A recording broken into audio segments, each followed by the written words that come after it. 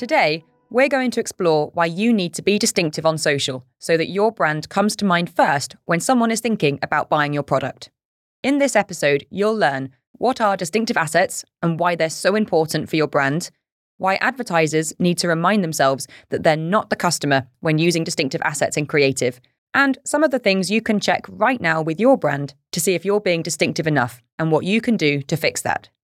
Did you know that it's estimated people are exposed to at least 6,000 ads every day? That means your ad isn't just going up against brunch photos, TikTok dances and cat videos, it's competing with at least 5,999 other brands for a person's attention. And as a marketer, you want your potential customers to choose you at the shop shelf. But if they don't know who you are or remember what it was you were saying, you reduce your chances of being picked. And this is where distinctive assets come into it. Think of your distinctive assets almost a bit like your creative rules. And we do love rules, particularly when it comes to social, because as Ogilvy famously said, give me the freedom of a tight brief. Take Google's logo. They are those colours because those were the only ones that Larry Page knew how to code. Or take Super Mario's iconic outfit and mustache. They're the result of limited tech at the time to show a human. Rules, or boundaries, help us stay within the line. They define our brand and act as signals for what we're about and help brands become recognisable. Another way to think about distinctive assets is that they are basically everything but the actual name of your brand that signifies what you're about. Think I'm loving it or Intel's Whizzy jingle. And that's what I'll be talking to you about today as I answer the question, what makes a distinctive brand on social? First, let's start with how you make your rules. I always like to grab a piece of paper and draw a spider diagram. Write the brand in the centre and then draw legs out to logo, colours, characters, product shape, slogan, tone of voice, functional and emotional benefits, and the brand's values and mission. And from here, you then want to uncover the distinctive or recognisable elements that you could use as a signal of those different features.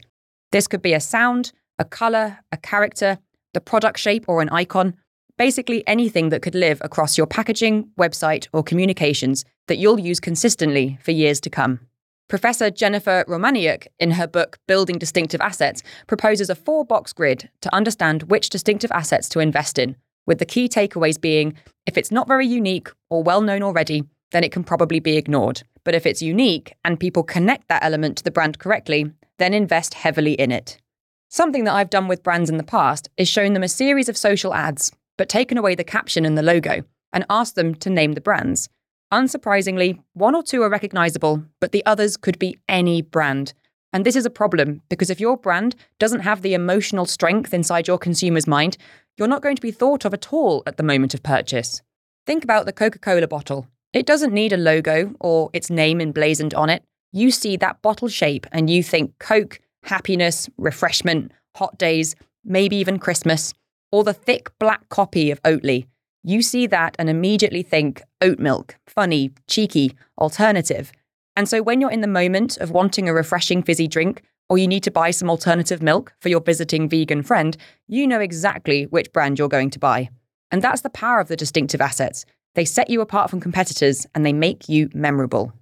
One amusing assumption I do see come up a lot is the idea that brands always want to make the logo bigger, which is a fair comment to challenge, but firstly, you're in too deep. As a brand or an advertiser for a brand, you've got the branded pens, the branded notebooks, the PowerPoint presentation themes, the daily meetings, the sales updates. It's not surprising you feel overwhelmed by the logo appearing. But no one in the real world spends as much time thinking about brands as much as we do. Research from LinkedIn actually found that 50% of consumers wrongly attribute ads to their respective brands. So maybe the logo isn't big enough. Secondly, this is exactly where distinctive assets come into play. You won't need to slap your logo on everything if you make your brand colour famous or always feature your jingle. Nike, Cadbury, Capri-Sun, they can get away with just showing a tick, the colour purple, or a juice pouch because they've invested over a number of years to make those synonymous with their product experience. However, if you are a startup brand, you probably do want to feature the logo a bit more because you need to start sowing the seeds of being recognisable. But over time, imagine changing your advertising objective to be known for the colour orange. That's the kind of memorability you want to strive for. Lastly, research from Ipsos found that when a brand's recognisable assets are featured in an ad, they performed better on grabbing consumer attention 34% more often to when they weren't used. and ads that just featured the brand name didn't make an ounce of difference when it came to getting attention. So what can you do to assess whether you're being distinctive on social? Take a look at your Instagram feed or your TikTok ads and really ask yourself, is your content recognizable? For example, does your unique product shape feature as part of the storyline? Can you ensure that every time a person is featured, they're wearing your brand colour? Or if there's text on the ad, is it in your brand font? Or is there a certain visual style you can adopt? The following are some useful accounts that make use of distinctive assets to really signal what the brand is about, which could be a helpful starting place for you. This list includes Oreo, Monzo, KFC, Burberry, and Radio 1. And at the end of the day, who doesn't want to create a memorable, famous brand? It means you can charge more for your products, you can extend into new communication channels with ease, and you can have a lot more fun in your creative, playing with your distinctive assets too.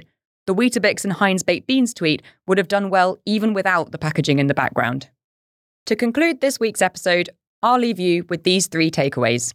1. Your distinctive assets are shortcuts for your audience, for what your brand is about. 2. Think of them like your rules. They set the boundaries you can play in, and they need investing in over a long period of time. And 3.